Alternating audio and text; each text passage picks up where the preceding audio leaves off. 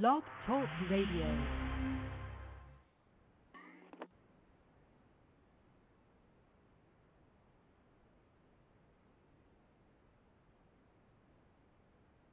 This is Leslie Gift of the Gist of Freedom with the Black History Tours. We're here to talk about the Heritage Tour. I have Dr. Sherry Dupree on the line. Dupree, could you please describe to the audience what we're doing and why we're doing it? Yes, we are doing an African American tour, and this tour is being sponsored by UNESCO TST, which is the Transatlantic Slave Trade, also the state of Florida, task force members, also black colleges within the state of Florida. And we're working together to infuse African American history into our classes. And we are infusing it into all subject fields by curriculum and by lesson plan. All right. And the purpose of the tour is to introduce us to sites that we have not been familiar with and to help us to incorporate that information into use for the state of Florida. Could you tell us and describe the demographics as to who is on this tour? Okay, we have Representative Geraldine Thompson, Florida Representative Geraldine Thompson with us. I'm at the Harry T. Moore Museum, and we have Wanda Barton, and we also have Annette Sakis, and she is with the Florida Task Force and UNESCO. Aren't there young people that are on the buses with you? Yes, we do have youth. We have a total of 15 youth, high school, middle, and a few elementary students. Most of these are honor students or students on student government and other activities within their school. Okay. And they are here to help us to understand what we are talking about and give us feedback from what they have learned. Wonderful. Okay, so let's begin with your first guest. Could you introduce her? Oh, yes. Okay, the first guest I'm going to introduce is Representative Geraldine Thompson, representing the state of Florida. Okay. Hello, Ms. Thompson. How are you? I'm doing well, thank you. How are you? Great. It sounds like you guys are doing a phenomenal job. Tell us a little bit about yourself. I represent the Orlando area in the Florida legislature. I am the first African-American female to represent that area in the Florida House of Representatives. I am also the founder of the Wellsville Museum of African-American History and Culture. So I have done research. I have documented the history of African-Americans in Orlando. And in every community there is someone or an organization that does that. And it's very important to get that information out to the general population. And that's what we expect to accomplish with the African American History Tour. Well, how did you come about learning about this organization? And just give me a brief... This particular organization? Right, in this event. How did you the Florida House of Representatives, we fund a task force that has we've charged the task force to put together a curriculum, learning activities, lesson plans, etc., that we can get to the 67 counties in Florida and include that information so that our school children will know that Florida history and African American history and American history are really one and the same, and that this information needs to be infused into the history books and everything that we do, our social studies, our history classes, English, mathematics, etc. Okay. It seems like you are a pretty hands-on type of politician. I am hands-on, and I bring to the legislature the experience of having actually put together a history of Central Florida that otherwise would not exist. And I have seen the difference that it makes in terms of the achievement of African American youngsters who many times don't have very positive images of themselves. And if they knew of people like themselves who did so many things, accomplished so much before they were here, then I think they'd have a different outlook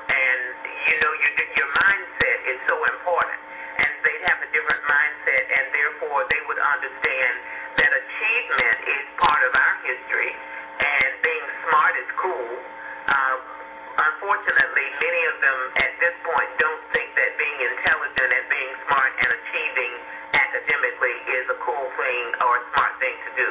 Now let's go back and let's make this a little bit more personal.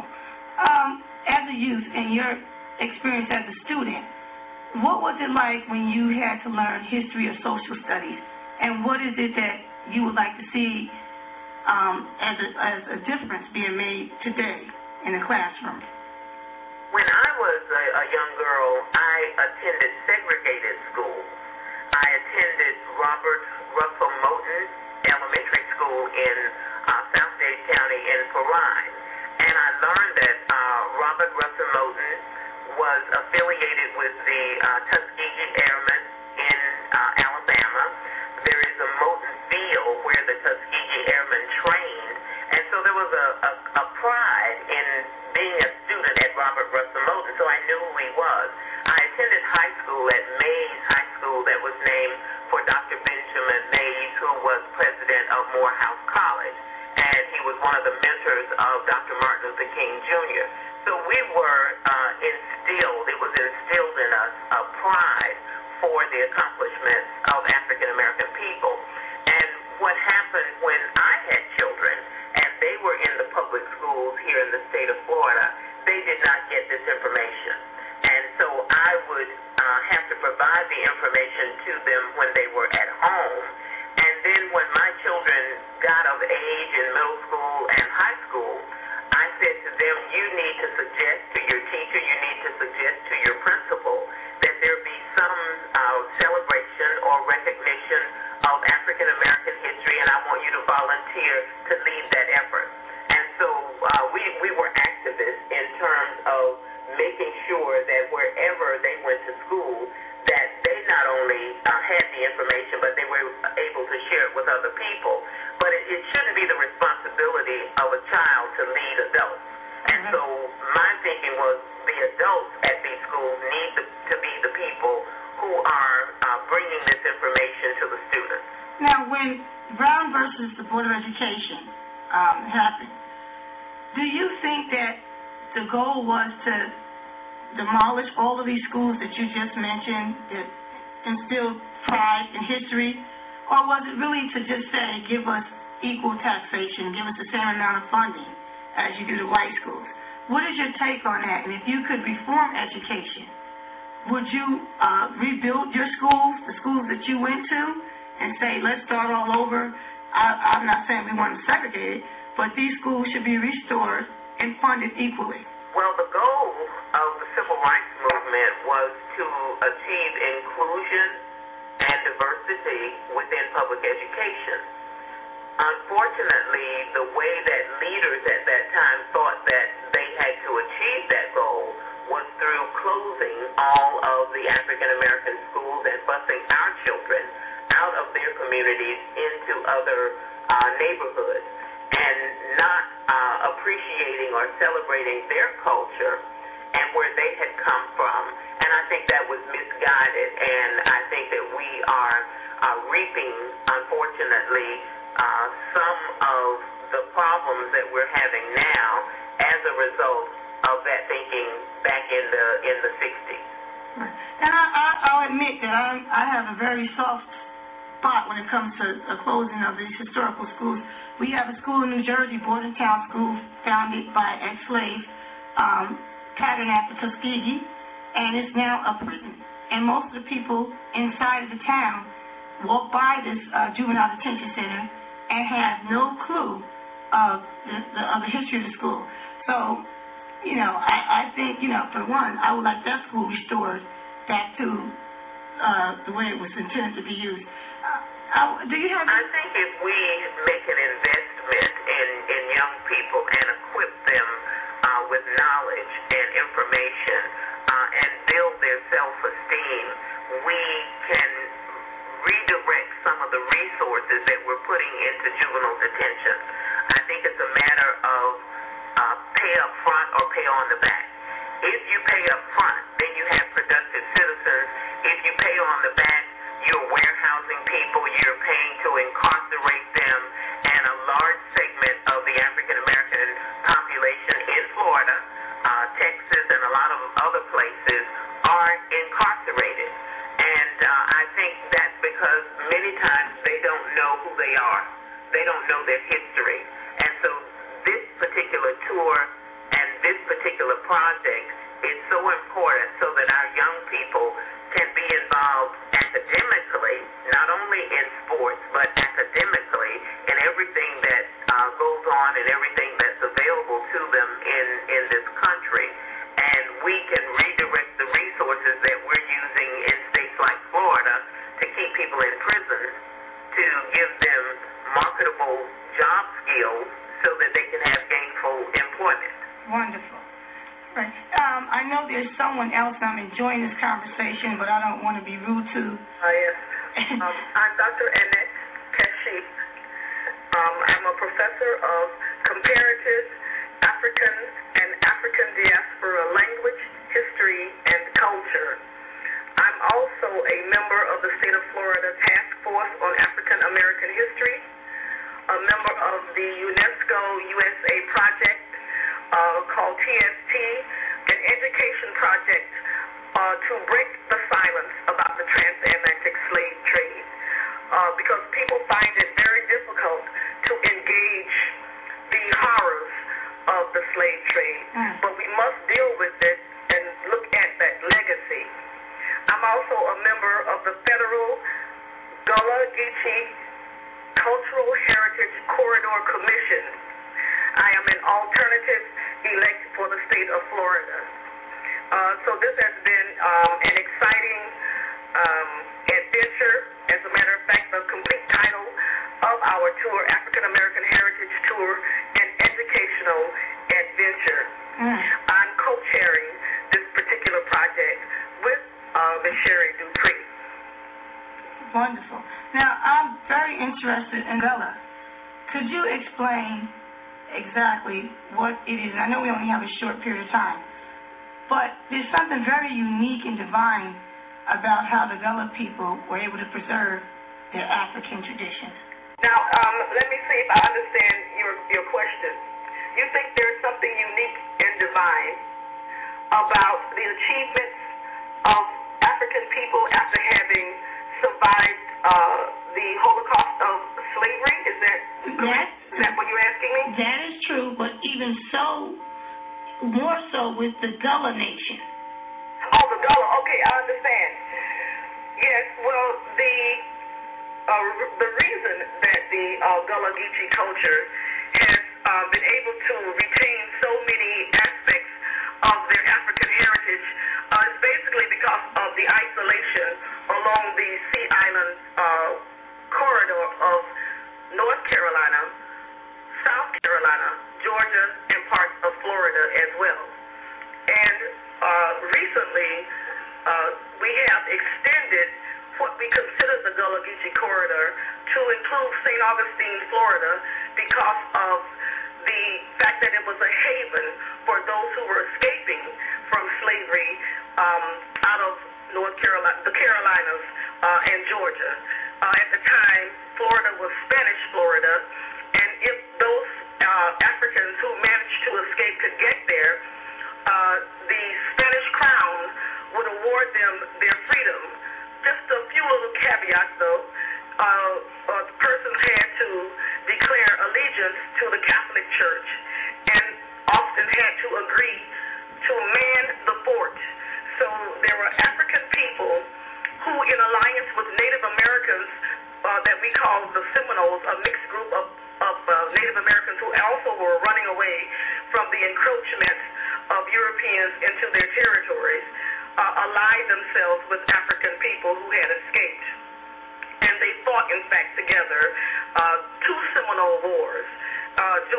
General Jessup, in fact, said that the Seminole War was not an Indian war, but really a Negro war. This is how he described it to the president. And there's one other person also. I understood that you said you were running out of time. No, I'm not running out of time. Okay, great. I know Ms. Dupree had mentioned that you guys have to get back on the bus. Right. So I don't want you to get left behind. Right, but no, we won't get left behind because we have with us also Miss Juanita Barton, and she is the curator and the director of a very important museum that we had to bring the students to, a very solemn part of American and African American history, where we have brought the tour participants to honor one of the first martyrs of the modern civil rights movement. This is Miss Juanita Barton. Thank you. Hello. Hello, Ms. Barton. It sounds like you're doing some incredible work. Would you like to go into depth about your experience on this trip and, how you got involved and why you think it's so important? I think you asked me how did I get involved and why do you think it's so important? Why do I think it's so important? Right. I heard the word earlier, infusion. Mm-hmm. We bring a piece that very few people know about. We bring a piece to Harriet B. Moore, who were the first civil rights leaders really to be assassinated, simply because they were trying to set up avenues for equality as far as education was concerned, the justice system was concerned, education was concerned. So they are the pre-Martin Luther King group of people. So many times we forget that there were people before Martin Luther King. Is that a coincidence, or is that by design that we forget that we think it's all about Martin King? I'm not sure how to answer that. Of course, we want to keep people. That could be a political bomb. All right, next question. Let's move on to the next question. Done by design. Okay. We're talking earlier about the children and knowing their history. If I leave you out of the history of what happened and what made this country great, then you don't know your back. Right. We are teaching the young people on the tour to memorize statements. Oh, somebody give her some water. Yeah, she's taking the water now. Okay. And we're asking the young people especially to remember this. When you know your history, you know your greatness. And even more, when you know your history, you know yourself. And that is a quote from the eminent historian John Henrik Clarke. So I think Ms. Barton may be ready now. Oh, okay. I hope so. But she put it very well. Knowing your history is very important because, like she said, when you know your history, you know who you are.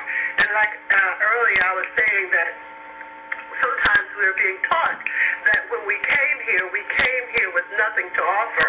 But when we came, we brought to the table enough to make it a banquet and rather than just a regular meal.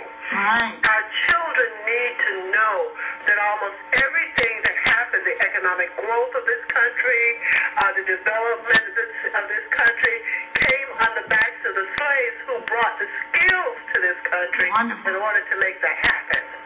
Right. So many students believe that, a slave is a slave and it was all about manual labor.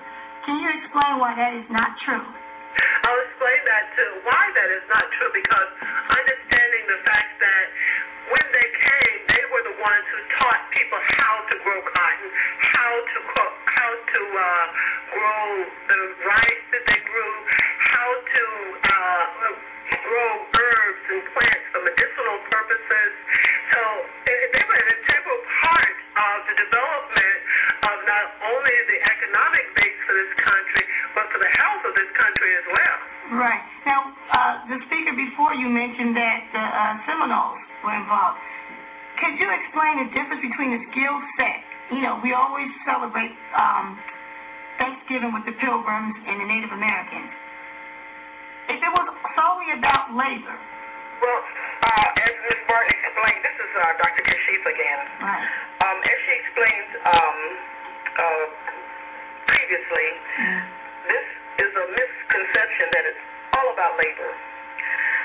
For example, amongst the Gullah Geechee people, we have learned that the majority of them were specifically targeted, their ancestors were specifically targeted as persons who lived in Sierra Leone along what is called the Windward Coast. There they had already perfected the system of dikes used in harvesting and growing rice. So it was one of their specialties. So the planters of the area, especially in South Carolina, also in indigo, they were experts with indigo. They were artisans, so they were very expert in the decorative arts. Also, you take basketry. Even today, we find if you go to the Gullah Geechee areas, they're still creating baskets in the same way that they have been doing for centuries in Sierra Leone and as well Liberia. So we also know if you go to the patent office in Washington, D.C., you will find a huge array of inventions by African people who were enslaved here. So we know that they brought so many skills and intellectual abilities as well as artistic abilities. And I'd just like to add, for the record, Henry E. Baker is a black man who chronicled those inventions back in the 1800s. So what you're saying is so true, and we definitely need to promote and resurrect our history on a daily basis, not just the month of February. But can we talk about the logistics, exactly, the stops, some of the most intriguing stops or profound stops? Okay. Well, as we wrap up here on our way back to the bus, we began our trip in the Tampa Bay area, and this was an area where the Maroons had developed settlements, and still today we have all-black towns such as Beesville, where the people are very covetous of their self-determination. We moved from there to the state capital, and we visited a museum there which shows some of the inventiveness of African people on the campus of Florida A&M University, which is the flagship historical black college and university in the state. We moved from Tallahassee to Jacksonville, where we have Duval and Nassau counties. We visited Amelia Island and American Beach, which is part of the Gullah Geechee coast. And in Jacksonville, we visited one of the oldest colleges in the state of Florida, the Edward Waters College, built in 1866 and opened in 1867. We also visited Durkeeville, a very important community where Dr. Johnetta Cole had lived as a child, and she is the executive director of the Museum of African Art today. We moved from there to Daytona Beach and visited the grave site and home of Dr. Mary McLeod Bethune. At Bethune-Cookman, Ms. Sherry Dupree gave a presentation on the Rosewood Foundation archives, because she is an archivist for the Rosewood Foundation that commemorates the massacre at Rosewood that they made the movie about. Right. We moved here where we are now in Brevard County, where Harry T. Moore was assassinated along with his wife in 1951.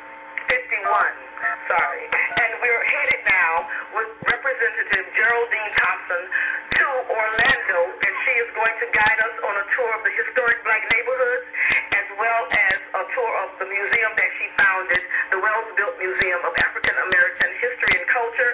There's a special exhibit on African American music before the crossover, and we will end our tour there, followed by sessions. And I think she is going to say one more thing about the conclusion of the tour. Wonderful. As we look back, we also look forward. We want the young people to know that there were people who made outstanding contributions to our country and who, in fact, helped us get to the point where we are today. We also want them to know about contemporary individuals, and so we'll be focused on that and talking about some of the contemporary people during the tour in Orlando, where we have an African-American sheriff. We had an African-American police chief who is now a candidate for Congress. You have African-American legislators. We are 20 minutes away from the town of Eatonville. I know Zora Neale Hurston, right? I'm sorry? Zora Neale Hurston's town. Zora Neale Hurston. And so we're 20 minutes away from Eatonville, which has an all-black city council, black mayor, etc. want to look forward, and that's why this tour is so important. Wonderful. And I can't commend you enough for what you're doing, and I think that this is going to grow and grow. I'm looking forward to participating next year for sure. Wonderful. Thank you. Thank you. Thank you. All right. Bye-bye.